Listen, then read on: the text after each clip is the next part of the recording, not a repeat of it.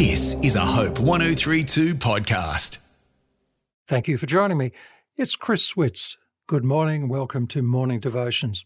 The young man had just gone into the military, his first time away from home. Prior to his leaving home, each night he regularly knelt beside his bed and prayed.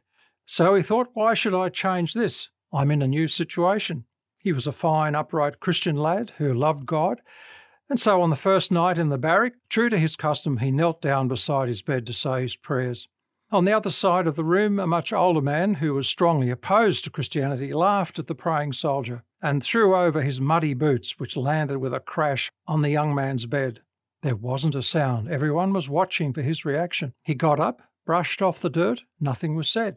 The next morning, the soldier, who tried to embarrass the young man, awoke with sheer amazement to see his boots clean and shining at the foot of his bed. What a remarkable story of love, the kind of love that expressed itself in a most unexpected way. We are told that love makes the world go round and all you need is love. It's a very big subject to consider, has many meanings. George Lansbury was at one time a well-known politician in England. He became an agnostic by reason of his great disappointment in people he was trying to help. He even wondered whether they were worth working for. It's said that later in life he returned to his earlier Christian faith. Then, he said, I saw people through the eyes of Jesus. I knew that I must care and work for them. He had a reversal of thought away from agnosticism back to the reality of the Christian faith. He rediscovered the philosophy of love, that seeing people through the eyes of Jesus. Our young friend in the army barracks that day saw his loud and obnoxious friend in the same way, and he retaliated in love. He showed the love of Jesus in doing a kind deed in answer to an action of unkindness. God is love, and he loves each one of us as if we were the only one to love. He loved us so much that he sent his Son, Jesus, into the world to live among us and to show us in a personal way that God is love. And one of the tragedies of this world is the fact that we do not love one another. In many cases, we do not even have a healthy regard for ourselves. And contradictory as it may seem, deep within us, we want love more than anything else. And yet divorce rates continue, lonely people continue to live alone, hearts break for the lack of knowing how to give true expressions of love. One lady that I read about wrote to a daily newspaper. Ever since I can remember, she said, I've wanted my mother to put her arms around me and love me. But when I got within hearing distance of her, she'd be complaining or she was ill, and I never received the love I longed for. And when I married, I knew it was a mistake, and it was. Here I am at 47 with that same deep longing within. All my life I've pretended and played a part. Now, I think a lot of people might have written that same kind of letter. Everywhere people long to be loved, to recapture the lost love. Our Lord and Saviour Jesus Christ understood the human heart.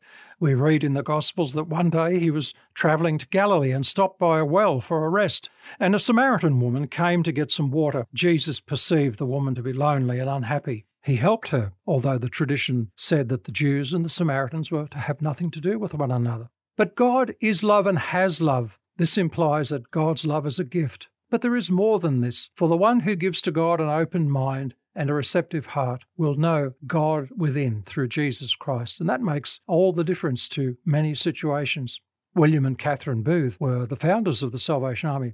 And when Catherine Booth in England was a little girl, one day she saw a police constable escorting a drunken man through the streets of Boston in Lincolnshire. Lookers on were jeering, and the drunk man seemed to be alone, not to have a friend in the world.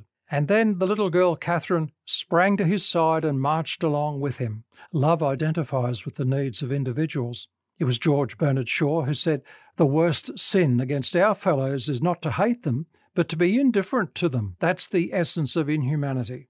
We know, Lord, that you are a God of love, but when we look at our fellow human beings, it's sometimes a bit of a problem to get on with everybody, let alone to love these people. But that's what you've instructed us, to love each other. Give me the grace, courage, strength and patience to do that every day, and I offer this prayer in the name of Jesus. Amen. This is a Hope 1032 production. Thanks for listening.